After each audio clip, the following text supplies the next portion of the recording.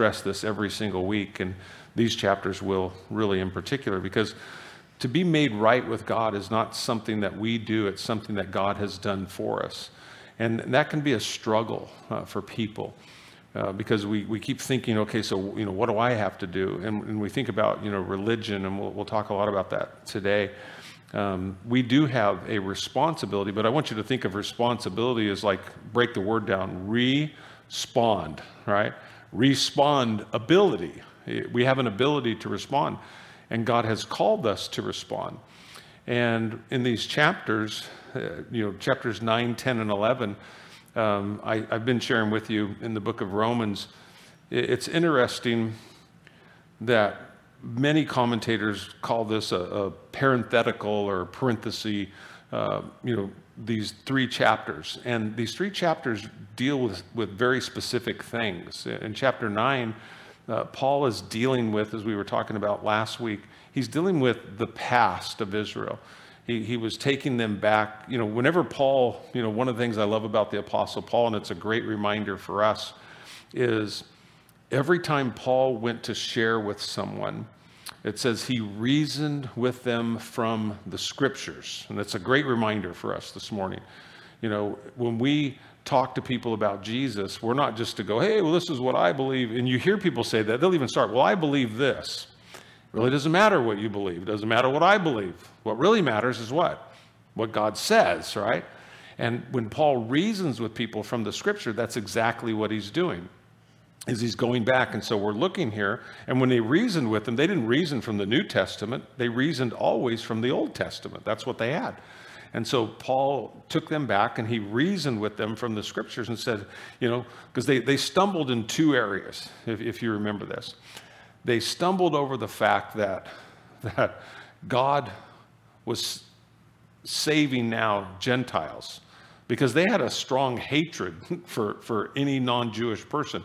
If you remember, you've probably heard this in teachings, that the rabbis would pray every morning. You talk about a terrible prayer, but this was a daily rabbinical prayer. They would thank God. They said, I thank God that I'm neither a woman, a dog, or a Gentile. I mean, they believed that the Gentiles, non-Jewish people, were good for nothing more than lighting the very fires of hell. So to think about this, think about that prejudice, right? So then all of a sudden, you're hearing in the New Testament that, as we see in the book of Acts, and we'll cover this in a little bit, God is now saving Gentiles the same way that he saved the Jews. Can you imagine if you're a religious Jew and you heard that? You're going, not over my dead body, and that was their attitude. The other thing, and the worst offense in it, was, as chapter 9 comes to an end, is they stumbled over God's promised Messiah. They stumbled over Jesus himself. Remember, they were such a proud people that they believed in their own heart. And I know I said this as someone before I came to know Jesus Christ as my personal Savior. I would have friends in high school, and they'd say, hey, Mike, you need to come to church with me. And I'd look at them and I go, I don't need to go to church. I go, you need to go to church, man. You are like messed up. And they were messed up, but they were messed up where I could see it. I was messed up where they couldn't see it. But I didn't recognize that, because in my pride and my disciplines, it was like, I don't need this. Well, that's how the Jews are. The Jews had the law, right? And they would live by the law. I mean, as best they could, but the law was never designed to save us. It definitely was to discipline us and keep us in check until God's promised Messiah. So the Jews, they didn't think they needed a Messiah to save them from hell. They had the law to do that. What they wanted was a political savior. Like I said, and I shared this with you last week, they didn't, when Jesus comes riding into Jerusalem on the foal of a donkey, that shamed them. They were like, you got to be kidding me. Our Messiah's not riding a donkey. He's coming on, a thoroughbred. He's riding a white horse. I mean, this is about overthrowing the Roman government, because that's what we need. We need to be put in power. We need a political overthrow. We don't need a spiritual overthrow. And so Paul says, you missed it. you missed it. And so you go back and you read chapter 9, and he'd spent all that time going back to the patriarchs. He showed them, that the very word of God through the scribes, that the promised Messiah, Jesus himself, was a Jew in his human nature, born into this world. And so, Paul is just going, but you guys have missed it. And then you get into chapter 10, he's not talking about, the past any longer. He's talking about their present situation. And then in chapter 11, he'll be dealing with their future and what God is going to do in the days ahead. And so when I thought about that, and a lot of, like I said, commentators will say, I don't get why, 3 chapters, 3 very difficult. They're chapter 9 is deemed probably one of the most difficult chapters in all of the Bible because of it covering the sovereignty of man, the election, the predestination, and free will. That somehow, though God is an electing God, he still puts it upon us in his election, in his choosing. It says, you got to choose too. And that's what we'll really deal with today is, part of the free will aspect of our salvation and our responsibility, our respond ability. And so we'll take a look at this, here this morning. I titled it, we're going to look at verses 1 through 10 in Romans chapter 10. And I titled this morning, Jesus Saves, because that's what Paul wants us to know more than anything else, and he just keeps bringing this home, that Jesus saves. As Scripture tells us, there is no other name, church. There is no other name under heaven by which men must be saved. And it's unfortunate because, like I said, as we get into this, there's so many beliefs out there. And many in the church today, we just sit along idly, and go, okay, well, if that's what you believe, that's fine, and not realizing that, heaven and hell depend on understanding these truths and walking in these truths. It's not, for the faint of heart in that regard that you go, okay, well, if that works for you, no, Jesus said, the truth you will know, and what will the truth do? It'll set you free. Yeah. So let's pray, and then we'll jump into this. Father, we thank you for your word. I thank you for this church. I thank you for their love for your word. Lord, that we don't want to just be hearers of it, but Lord, we want to learn how to be doers of it as well. And so help us this morning. Again, we pray for this day. Thank you for just a wonderful time of worship and song. Thank you for the opportunity to worship you in our giving, and now to worship you in the hearing of your word, that, Lord, transforms us, that this isn't just a book. Lord, it's a living word. It's your word. And Lord, may you pierce to the deepest place of our being. And again, so we're not just here listening to it, but God, that we're saying, Lord, change me, transform me, circumcise my heart afresh, take away the stony parts of my life that become hardened. And Lord, give me a heart of flesh that moves and lives and breathes and desires your will. And we love you. Lord, thank you that in the midst of a crazy world and all the things, Lord, that are going on, that God, we can be still. Lord, we can come into this place, and Lord, we can look up and be reminded that our redemption draweth nigh, like Paul would share in Romans chapter 9, that God, you're sovereign, you're in control. Everything that's happening is happening according to plan. Might not be our plan, might not be something that we even understand, but Lord, we rest in the fact of what we learned in chapter 8, that Lord, all things work together for good to them that love you and are called according to your purpose. And so, Lord, have your way today.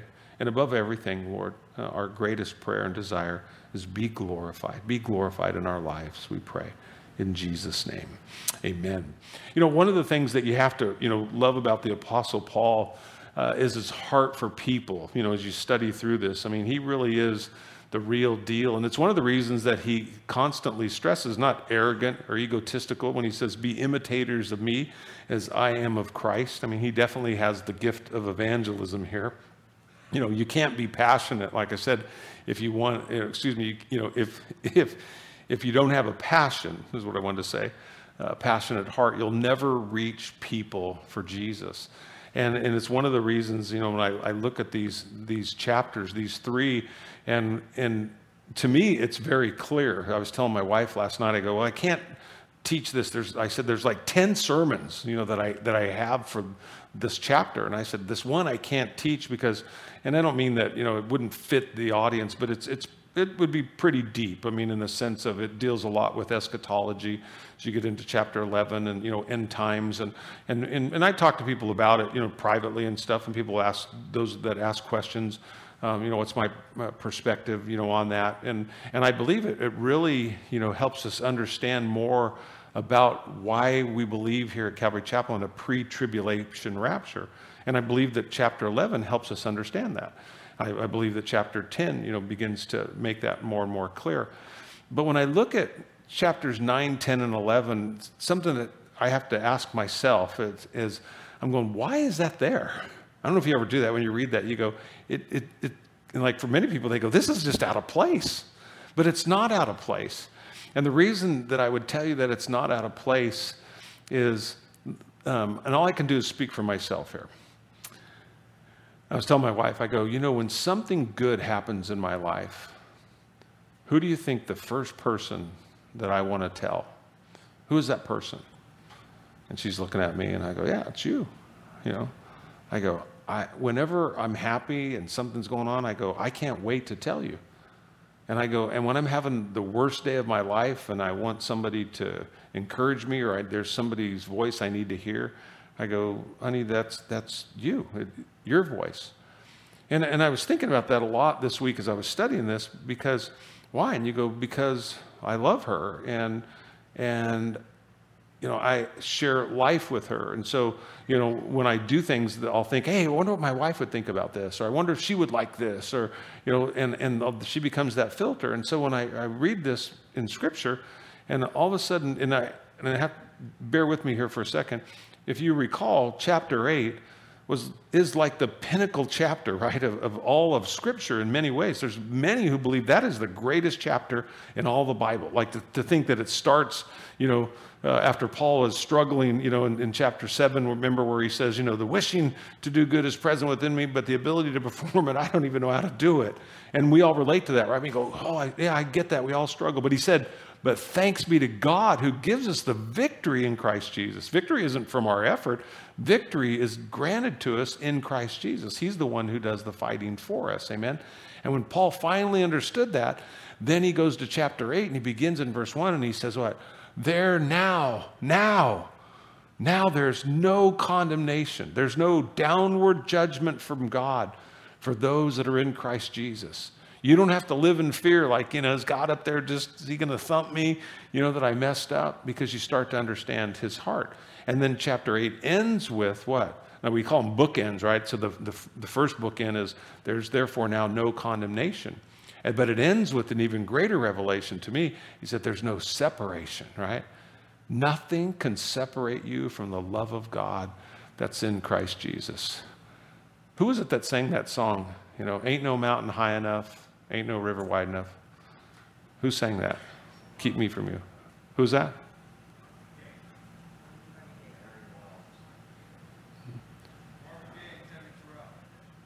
Marvin Gaye? Is that what you said? Did you Google that? Did you say, hey, Siri? That's awesome. Way to go. But it's an oldie but goodie, right? You go, but to think about that, there ain't no mountain high enough, ain't no river wide enough, to keep me from you. Where did that come from? They made millions of dollars off that song. It came from Romans 8. That's plagiarism. They took that right from Scripture. More power to them, right? But think about this. So Paul, he's got to be ecstatic, right? To have this revelation, that, wait a second. I mean, can you imagine coming to that comprehension? I hope that you've come to that in your own life, that you go, oh my gosh, to be in Jesus, there is no condemnation any longer. I lived with so much condemnation before I came to Christ, but to be in Jesus and go, there's no condemnation any longer because he died for me and he rose for me and he's coming back for me. I belong to him, right? And then to go, and then nothing, not even death.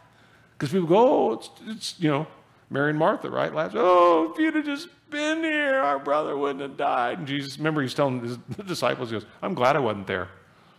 You go, that is so mean. He died. He even stinketh. And you're going, No, but what? He knew he was going to raise him from the dead. And I think nothing, think about this today. So many people, more and more today. I got a note from John Klein's this week to Lee and I, and just talking about being on a high school campus, and just, kids back from COVID. And we really need to pray for our kids that are in school. He said, Mike, Lee, there is so much fear on this campus. These kids are scared to death. They have been beat down, by our government and our health organizations over these last couple of years, that they are so broken. They are so fearful. And it's sad because we think, and you go, but what takes that away? An understanding of who God is, the sovereignty of God, that God's in control, right? And that to think that nothing can separate you from the love of God. So just, like I said, bear with me. So that's in your heart now, because that's the truth of God's word. Who would you want to tell? I know when I first got saved, day one, I was reaching out to everybody that I loved, whether they wanted to hear it or not, because God opened my heart to what true forgiveness was, what true love was, and what true salvation was. And I wanted everybody to know. And as I was talking with Lee about this week, I go, when something good happens, I want to tell you. Well, for the Apostle Paul, who was it that he wanted to tell? Well, obviously, when you study Scripture, he loved his countrymen. So I don't think this is an accident. I don't think it's a parenthesis. I don't think it's a parenthetical section that he's just added in here. I think that he was so overwhelmed with the goodness of God in Romans chapter 8 that immediately it's, what does Scripture say? Out of the abundance of the heart, what? The mouth speaks. And they were the most dear to him, because he makes it perfectly clear as you look at that. And again, he was so passionate. We study in the book of Acts, right? So everywhere Paul went, where did he first go? He always went to a synagogue, right? He went there first as a Jew, and it says, and he reasoned with them. And then guess what? They didn't like the reason. And so they did what? They threw him out. And then what did he do? He'd go next door. You talk about churches, being next door to each other. Think about it. You got a synagogue, and then right next door you got a church, because that's what Paul would do. He'd just go out, he'd rent the next building, and then he would reason with who? Whoever would show up, some Jews and some Gentiles alike. And just, again, passionate about what? His relationship with God. But even though he knew that he was going to be rejected, even though that he knew many would not receive what he had to say, it never changed his love for them. He didn't give up on them. Why? He said, be imitators of me as I am of Christ, because that's what he's reminding us. That's why for the believer, when we read Romans 9, 10, and 11, that we can be reminded that, guess what? If God, and this is the bottom line, I'll summarize all 3 chapters for you in that regard, that when you study Romans 9, 10, and 11, what you should walk away with as a believer is to go, I am convinced that if God will not give up on Israel, he will not give up on me. And that's what he's driving home for us. There's so many messages, like I said, within it. But the fact is that, Paul loved people. I think that was his greatest characteristic. He had no problem expressing love. He had no problem saying, I long for you. Whether you long for him or not, it wasn't the issue. See, so much of our love, Jesus said, the love that we have in the world, is you love people because they love you, right? It's true. We don't have really God's kind of love, one-way love. God loves in spite of. He loves not expecting anything in return. And we learn this in Scripture. You go, that's true love. And I have to look at that and I go, man, who really loves like that? One-way love, expecting nothing in return, only doing it for your benefit. You go, wow. And that's the kind of love that God has for us. He's immutable. And if he's immutable, it means what? He needs nothing. He needs no one. He doesn't need me. He doesn't need you. In that respect, we don't add anything, to God. But he loves us. He chooses to love us. I think all of us have heard this expression, people don't care how much you know until they know how much you care. And there's no question, the Apostle Paul's life, his love for the Jews. You look there in Romans chapter 9, you don't need to turn there, but I'll read it. Verses 2 and 3, again, what is he saying? He says, my heart is filled with bitter sorrow and unending grief for my people, my Jewish brothers and sisters. I would be willing to be forever cursed, cut off from Christ, if that would save them. Man, that's passion, isn't it? That's love. I'm willing to give up my salvation if they could be saved. It couldn't happen, but it shows you his heart. You know, look at verse 1 of chapter 10. It says, dear brothers and sisters, the longing of my heart and my prayer to God is for the people of Israel to be saved. Yeah, he wants us to know his heart for the Jews. Hopefully when you love somebody, you don't just say it, you know, that you look for ways to show it. And what did Paul do? He prayed. He prayed. First and foremost, you know, if you love somebody, man, pray for them. Pray for that person. And again, why? Because it's the best thing that we can do. I mean, especially when you think about if you have family members and you got friends and people you meet that don't know the Lord, is that you become like that persistent widow and you just pound on heaven's door, right? You just do not give up. And I think if most of us were honest, it's not indicative of all of us, but for many of us, we'd probably say that, you know, maybe the weakest area of my whole Christian experience is my prayer life. I spend so little time praying to God. And to ask God, you go, God, I really like what I see in the Apostle Paul. What qualities are there in his life? I mean, when he says, be an imitator of me as I am of Christ, well, I'm too busy to pray. It takes too much time, you know. And you look at all the things that we spend time doing during the course of a day. And like I said, and one day we'll get to heaven, you know, and these will be the most important things is, you know, God will be asking me, I'll be asking you, what did you do with your time? You know, Scripture says redeeming the time for the days are evil. You know, praying for people. And it's not just that, you know, simple, any prayer is good, you know, even if you just go, I just pray, hey, Lord, I pray for my family, you know, rub-a-dub-dub, 3 men in a tub, yay, God, you know.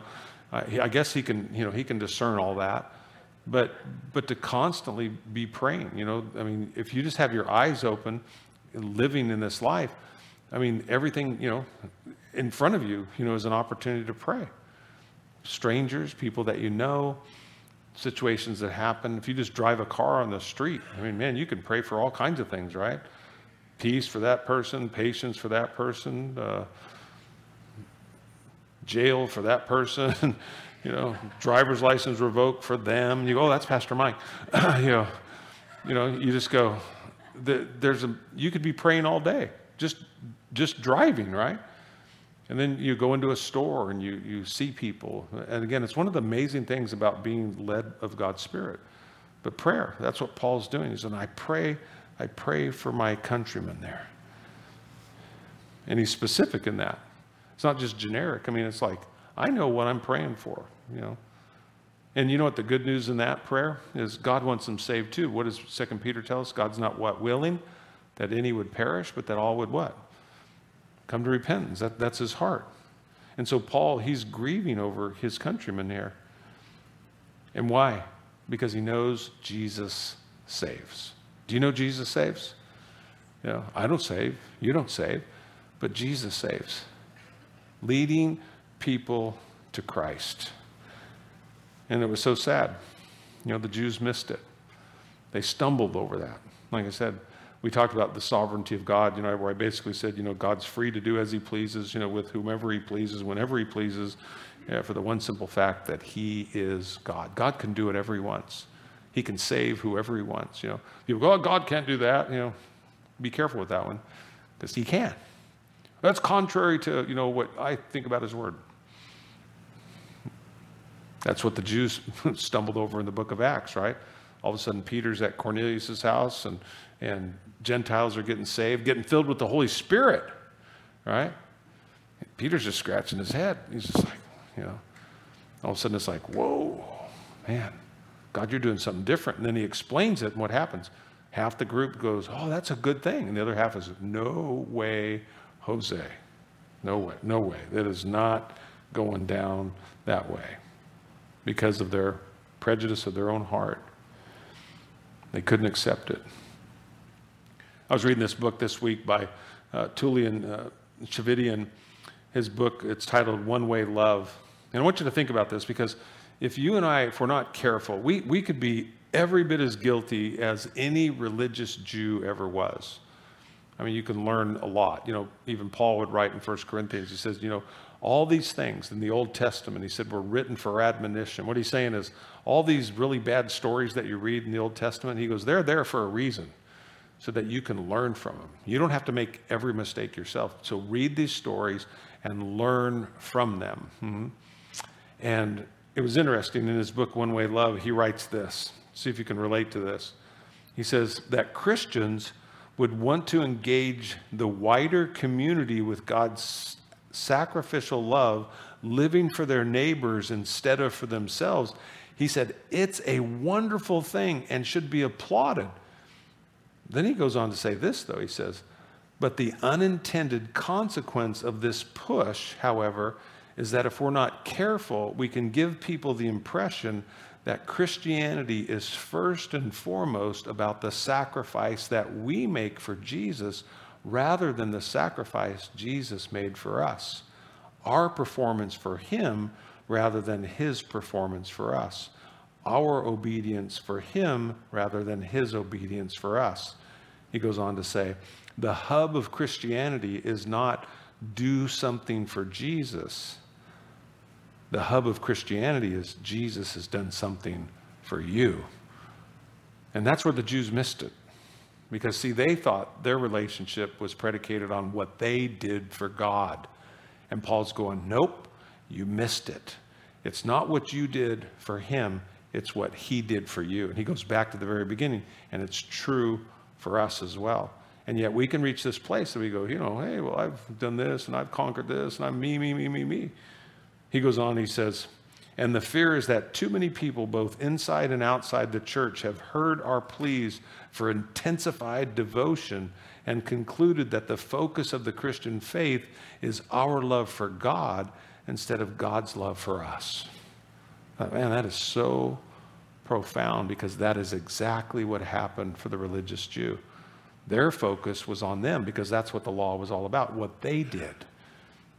Not looking at that the law could never save them. The law could never make them perfect. The law was to point out that they were failures and that they needed a Messiah. They needed a Savior to come. And they missed it. And many in the world miss it today. My hope and prayer is that it's not me and it's not you. They got it backwards. And it broke Paul's heart. There in verse 2 it says, I know what enthusiasm they have for God, but it is misdirected zeal. I've asked you this many times.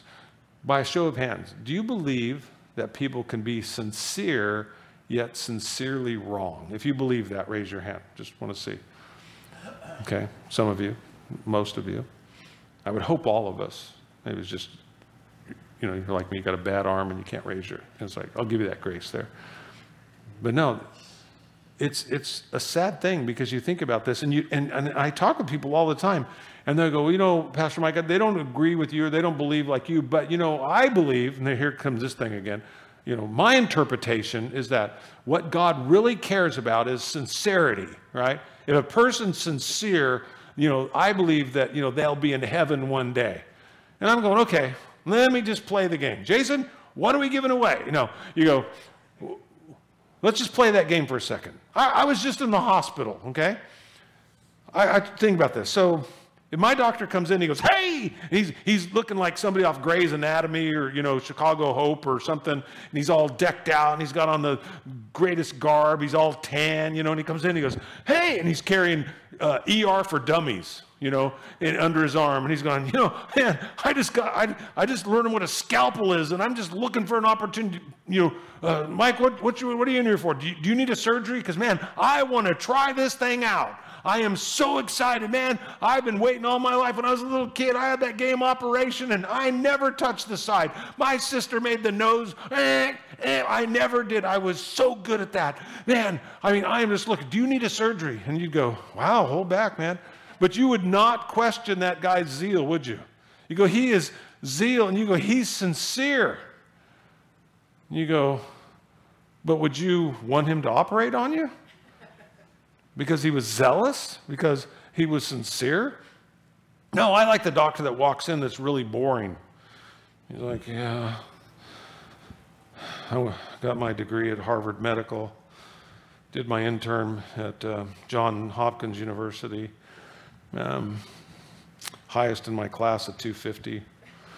And yeah, I've done 1,000 of these surgeries and I've not lost one person. I'm going, I want that guy.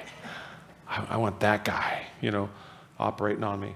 I had a prescription at the pharmacist. My dog ran into my shin full speed.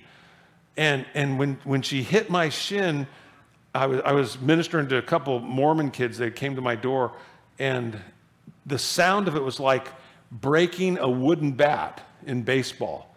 It hurt so bad. I ended up with a blood clot. So the doctor, he goes, hey, well, man, you got a blood clot. He goes, I'm going to give you this prescription. He goes, but I have a sample here in my office, and this is 100 milligram, and I'm going to start you on this, and then I'm going to call the pharmacy, and then the pharmacy will then give you the prescription. So he sends the prescription to the pharmacy, right? About 30 minutes later, I get this frantic call from the pharmacy. And the pharmacist goes, hi, is this Mr. Ostermeyer? Yeah, it is. Hey, this is so-and-so at the pharmacist. And I just want you to let you know I can't fulfill your prescription. I go, why? And he goes, because it will kill you. And I go, how would it kill me? He goes, well, it would be a lethal dose. He goes, it would be mixed with these other medications. Are you currently taking such and such and such and such? Because obviously I have blood pressure medications and stuff. And I go, yeah.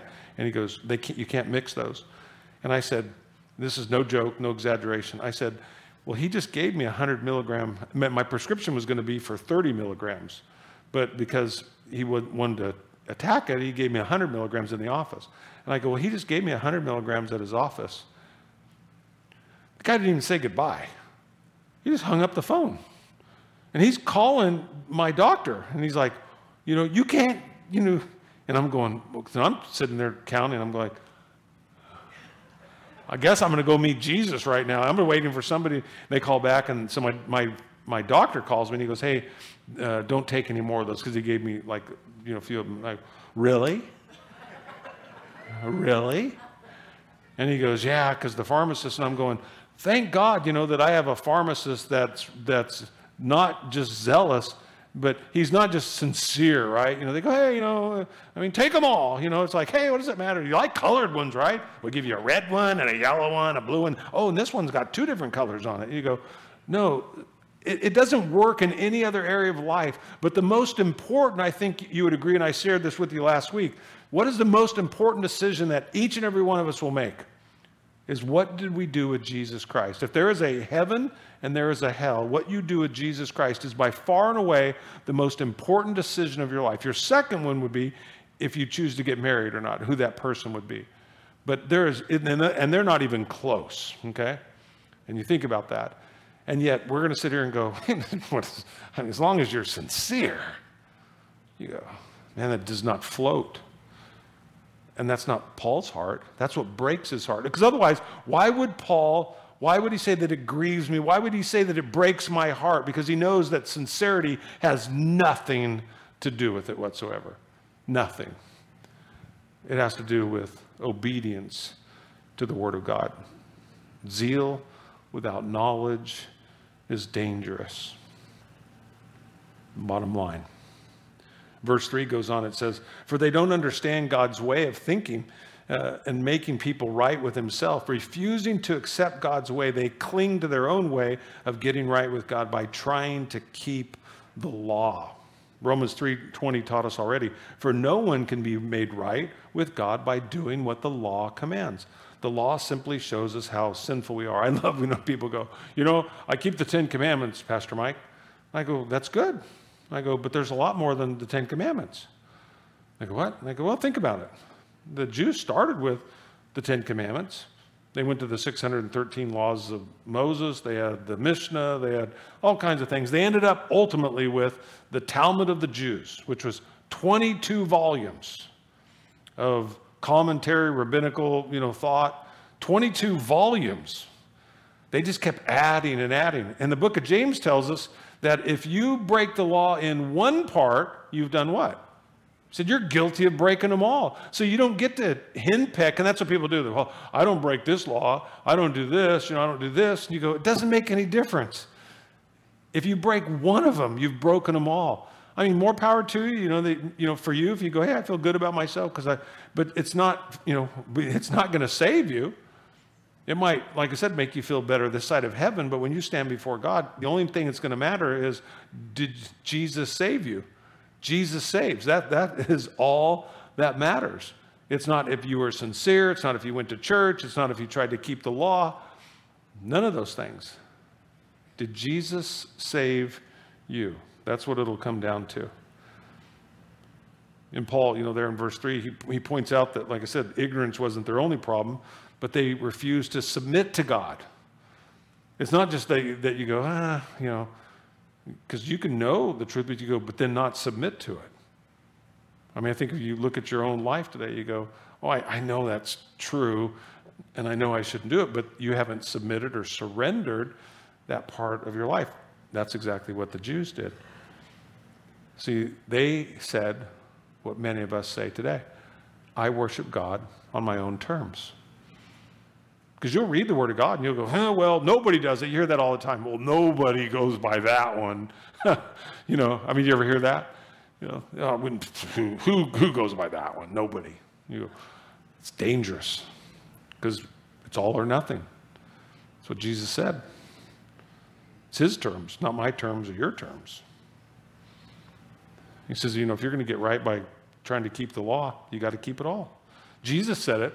How did he say it? He said, unless your righteousness exceeds that of what? The scribes and the Pharisees. And they were the pinnacle, right? He said, you will in no wise enter the kingdom of heaven. Why did he share that with them? So that everybody'd go, then who can be saved? That's what you wanted to do, is to bring it to that point. You go, if they can't be saved, then who can? And he's going, great question. Follow me. And then to learn about what Jesus has done for you. See, heaven requires what? Perfect righteousness. I mean, you can get into heaven if on your own terms, in the sense, if what? If you keep the law perfectly. The question that begs to be asked, has anybody ever kept the law perfectly? Yes. Only one person, Jesus Christ. Everybody else has sinned and fallen short of the glory of God. So then you go, well, how do I get perfect righteousness then? Because that's the requirement. And you go, great question. He who knew no sin became sin for you, that in him you could become what? The righteousness of God. Jesus very simply took, if you're in Christ today, he took your sin, all of it, past sin, present sin, future sin, and he nailed it to the cross. He took it away from you. And in that place, he imputed to you, he put in your account his perfect righteousness, his perfect standing before God, so that you could have confidence before God, that you got in because of what Jesus did for you, not what you have done for him. Verse 4 goes on, it says, for Christ has already accomplished the purpose for which the law was given. It says, as a result, all who believe in him are made right with God. Our righteousness, like I said, is found in Christ. 2 Corinthians 5:21 puts it like this, for God made Christ, who never sinned, to be the offering for our sins so that we could be made right with God through Christ. And that's from the NLT translation. The only person who tries to establish their own righteousness is a person who's ignorant of the only means by which we can be made right with God. Romans 10:4, like I said, says, for Christ has already accomplished the purpose for which the law was given. And as a result, all who what? Believe in him are made right with God. And so in other words, what did Paul say? Galatians 3:24 and 25, Christ is the end of the law for all who believe. See, the law was to bring you to that place where you go, I can't do this. I can't keep the law perfectly. And when you come to that place, Jesus meets you right there. It says, as Paul would write, he says, let me put it another way. The law was our guardian. It was a tutor until Christ came. It protected us until we could be made right with God through faith.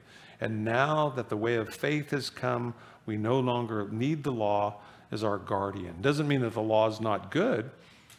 The law served its purpose. It did what it was supposed to do. It's like, a parachute. I mean, parachute's great when it's in the air, but if you're just carrying it around with you, you go, what's that for? And he goes, it's my parachute. It doesn't do you any good. It did what it was supposed to. It served its purpose. Now you do what? You take it off. The law was utilized by God to bring us to the place where we cried out, Uncle, I need you, Jesus. Two different approaches. In the Old Testament, they sought to obey to live, right? They kept the law to live. Well, in the New Testament, we live to obey. Total opposite approach. We become alive in Christ Jesus, and then what do? We see the commands of God not as a burden any longer. We see them as an expression of our love. When you love somebody and they say, hey, I want you to do this for me, if you really love them, you go, hey, gladly, I'll do this for you. If it's not somebody that you love, you go, I'm not doing that. I don't have to do that. You can't make me. Love is a powerful motivator. Verse 5 goes on, it says, for Moses writes that the law's way of making a person right with God requires obedience to all of its commands. Like I said, again, James 2:10 says, if you're seeking to be justified by works, it'll never happen. Because like I said, if you break one law, you've broken them all. And Paul, like I said, he writes there in Galatians again in 2:16, he says, yet we know that a person is made right with God by faith in Jesus Christ, not by obeying the law. And we have believed in Christ Jesus so that we might be made right with God because of our faith in Christ, not because we have obeyed the law. For no one will ever be made right with God by obeying the law. And remember, so he's talking primarily to a Jewish audience here because they're trying to be justified by keeping the law of Moses. They're going, this is how we know that we're saved. We don't keep it perfectly, but we keep it perfectly enough. We're sincere. And Paul's going, you're sincerely wrong. And it's going to cost you. They couldn't wrap their minds around the gospel. In verses 6 through 8 there, the Apostle Paul, he's quoting Deuteronomy 30, and this is where Moses was at the end of his life. And I want to read this for you. I think it's 20 verses in Deuteronomy 30. But the reason is because Deuteronomy means second law. This was the children of the adults that were there in Mount Sinai and heard the giving of the law. The children were too young to comprehend it and to obey it. And so, again, all their family members died in the wilderness because of unbelief and disobedience. So these are the children who are there getting ready to enter into the promised land. Moses is going to die. Joshua is going to lead them over. Okay, so they're right there, just across from Jericho. They're going to cross the Jordan River. And so Moses has them there, and he's telling them about their history. He's giving them a little history lesson because obviously they wouldn't have understood it before. That's why it's called second law. And it's interesting because of what he says the Lord will do. He says in the future, in Deuteronomy 30, he says in the future when you experience all these blessings and curses, because that's what he put before him. Remember, it's a choice. Choose this day, curses or blessing. You have a choice. God's sovereign. He's an electing God. He's choosing, but he's also telling you, you, created in the image of God, have a choice too. And you go, somehow those things all work together. And he says, in all these blessings and cursings, he says, I have listed for you, and when you're living among the nations to which the Lord your God has exiled you, take to heart all these instructions. If at the time of you and your children return to the Lord your God, if you obey with all of your heart and all of your soul all the commands that I've given you today, then the Lord your God will restore your fortunes. He will have mercy on you, and he will gather you back from all the nations where he has scattered you. So think about that just for a second. That means that they failed. That means they haven't been obedient, and God has scattered them. And if they turn back to God, they repent, and they cry out to God, God makes a promise, just like we read in the New Testament in 1 John. If we confess our sins, he's what? He's faithful and he's just to forgive us our sin and to cleanse us from all unrighteousness. So pay attention to this as it goes. It says, even though you are banished to the ends of the earth, the Lord your God will gather you from there and bring you back again. The Lord your God will return you to the land that belonged to your ancestors, and you will possess that land again. And then he will make you even more prosperous and numerous than your ancestors. The Lord your God will change your heart and the hearts of all your descendants so that you will love him with all of your heart and all of your soul so that you may live. The Lord your God will inflict all these curses on your enemies and those who hate and persecute you. Then you will again obey the Lord and keep his commands that I am giving you today. The Lord your God will then make you successful in everything that you do. He will give you many children and numerous livestock, and he will cause your fields to produce abundant harvest. For the Lord again will delight in being good to you as he was to your ancestors. The Lord your God will delight in you if you obey his voice and keep the commands and decrees written in this book of instruction, and if you turn to the Lord your God with all of your heart and your soul. This command I'm giving you today is not too difficult for you, and it's not beyond your reach. It is not kept in heaven so distant that you must ask, who will go up to heaven and bring it down so we can hear it and obey? It is not kept beyond the sea so far that you must ask, who will cross the sea to bring it to us so that we can hear it and obey? No, the message is very close at hand. It is in your lips and it's in your heart so that you can obey it. Now listen, today I am giving you a choice between life and death, between prosperity and disaster, for I commanded you this day to love the Lord your God and keep his commands, decrees, and regulations by walking in his ways. If you do this, you will live and multiply, and the Lord your God will bless you and the land that you're about to enter and occupy. But if your heart turns away and you refuse to listen, and if you are drawn away to serve and worship other gods, then I warn you now that you will certainly be destroyed. You will not live long, a good life, in the land where you are crossing the Jordan to occupy. Today I have given you the choice between life and death, between blessings and curses. Now I call on heaven and earth to witness this choice that you make. Oh, that you would choose life so that you and your descendants might live. You can make this choice by loving the Lord your God, by obeying him and committing yourself firmly to him. This is the key to your life. And if you love and obey the Lord, you will live long in the land that the Lord swore to give your ancestors, Abraham, Isaac, and Jacob. But what I love about this is, what do you read when you read that? It's what God said that he would do, right? He's going, God will do this, God will do this, God will do this, God will do this. And he even takes into account that they're going to fail, they're going to be led away into captivity, they're going to turn against God. And it says, but when they then make the right choice, when they come back to God, this God who's gracious and loving and what? Forgiving. It's not just a license to sin. That's not what he's saying at all. It's just understanding that, God knows us, God knows our failures, and he's taken everything into account. His heart's desire is that we would be saved and that we would walk with him. And again, the biggest struggle, when you look at verses 6 and 7 there, the greatest miracles, of human history is what? The incarnation and the resurrection. So he's going, nobody else is coming along, just like the writer of Hebrews says. Nobody else is, you don't have to worry about going up into heaven. You don't have to worry about going into the grave. Why? Because God came down for you. God so loved this world that he gave his only begotten son. Religion, obviously, what is it? Man's futile attempt, through works to reach God. Christianity is God making a way through Jesus Christ for us to come to him. You might write this down and study this for yourself this week. The word religion. The word religion simply means this: to relink. To relink. See, our relationship was broken with God at the fall there in the Garden of Eden. And God has made a way for us to relink with him. See, man tries it. The Jews were trying it. They were going, we're going to relink with God on their own terms. And people do it every day, and it can't be done.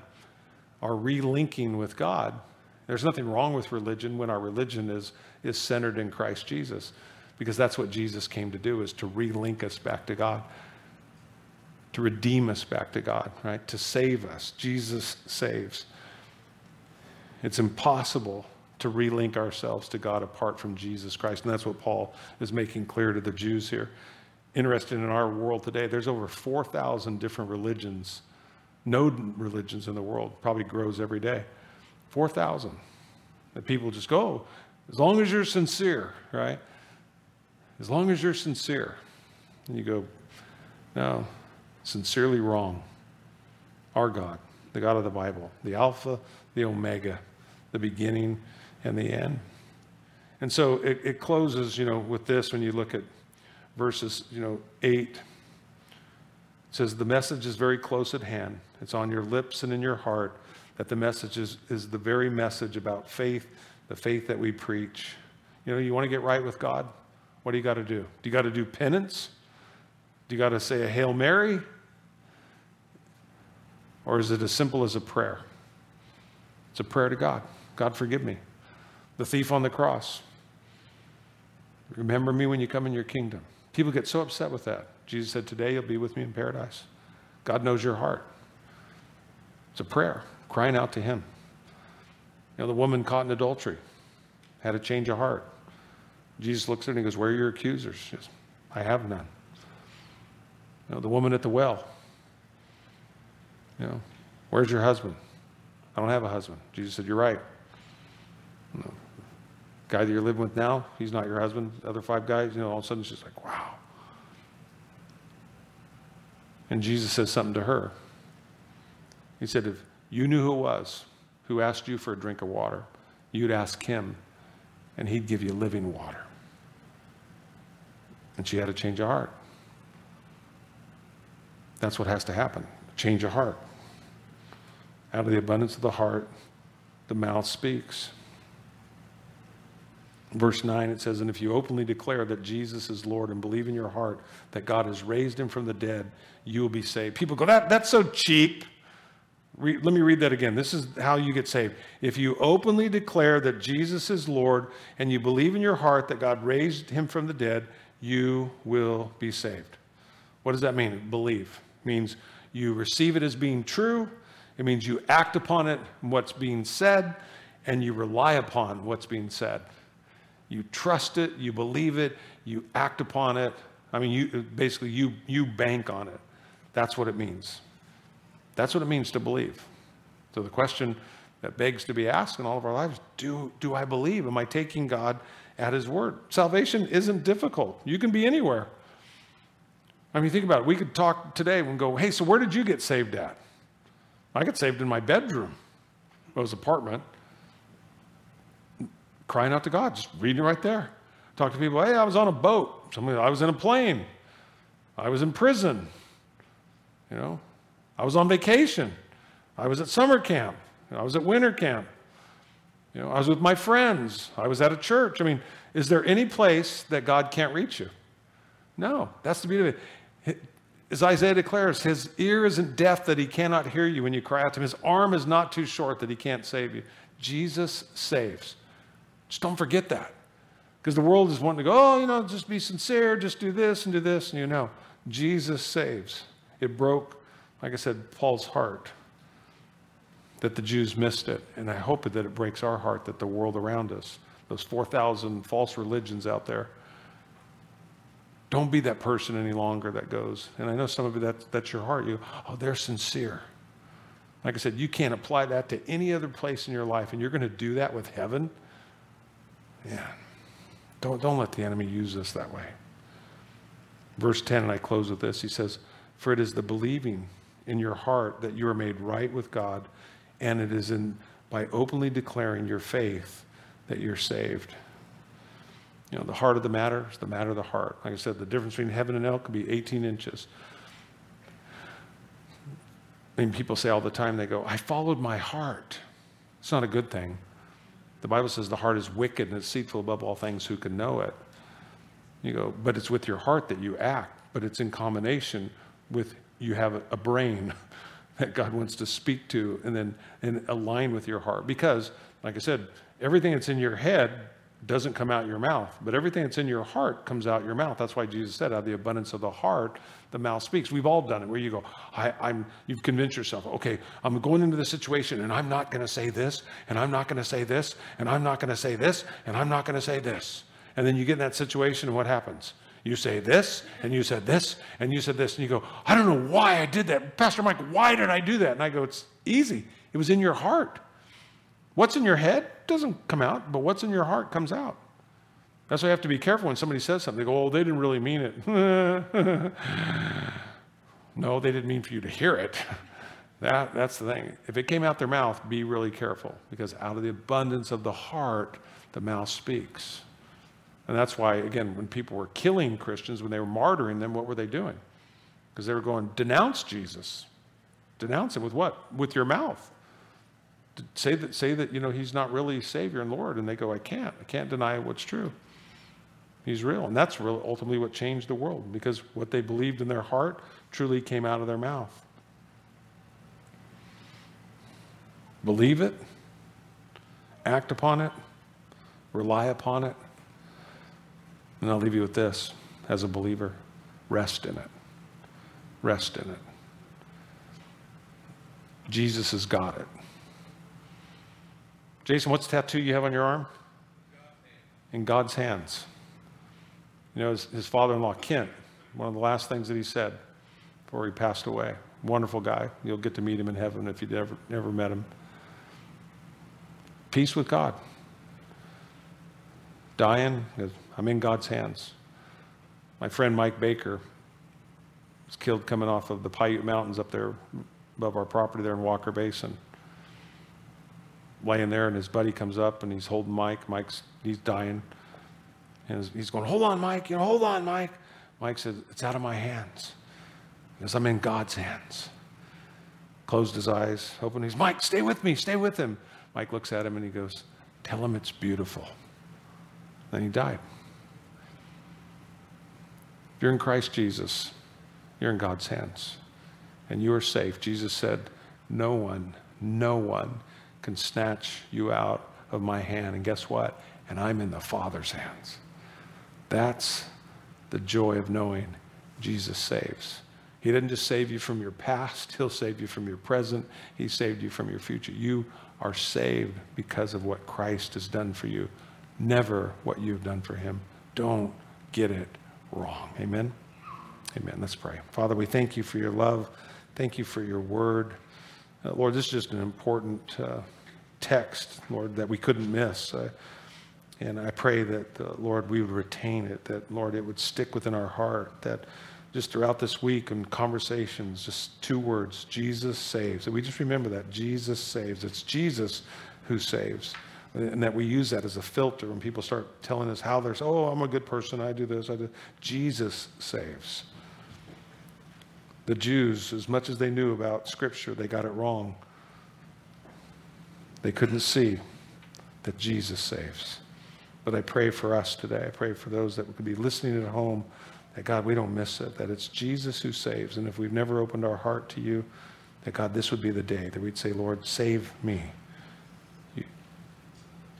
You're that close. You hear our heart. You hear the prayer that comes from within. Be glorified this week, we pray. In Jesus' name, amen. Amen. Well, church, I invite you to rise to your feet. We'll send you out with song today.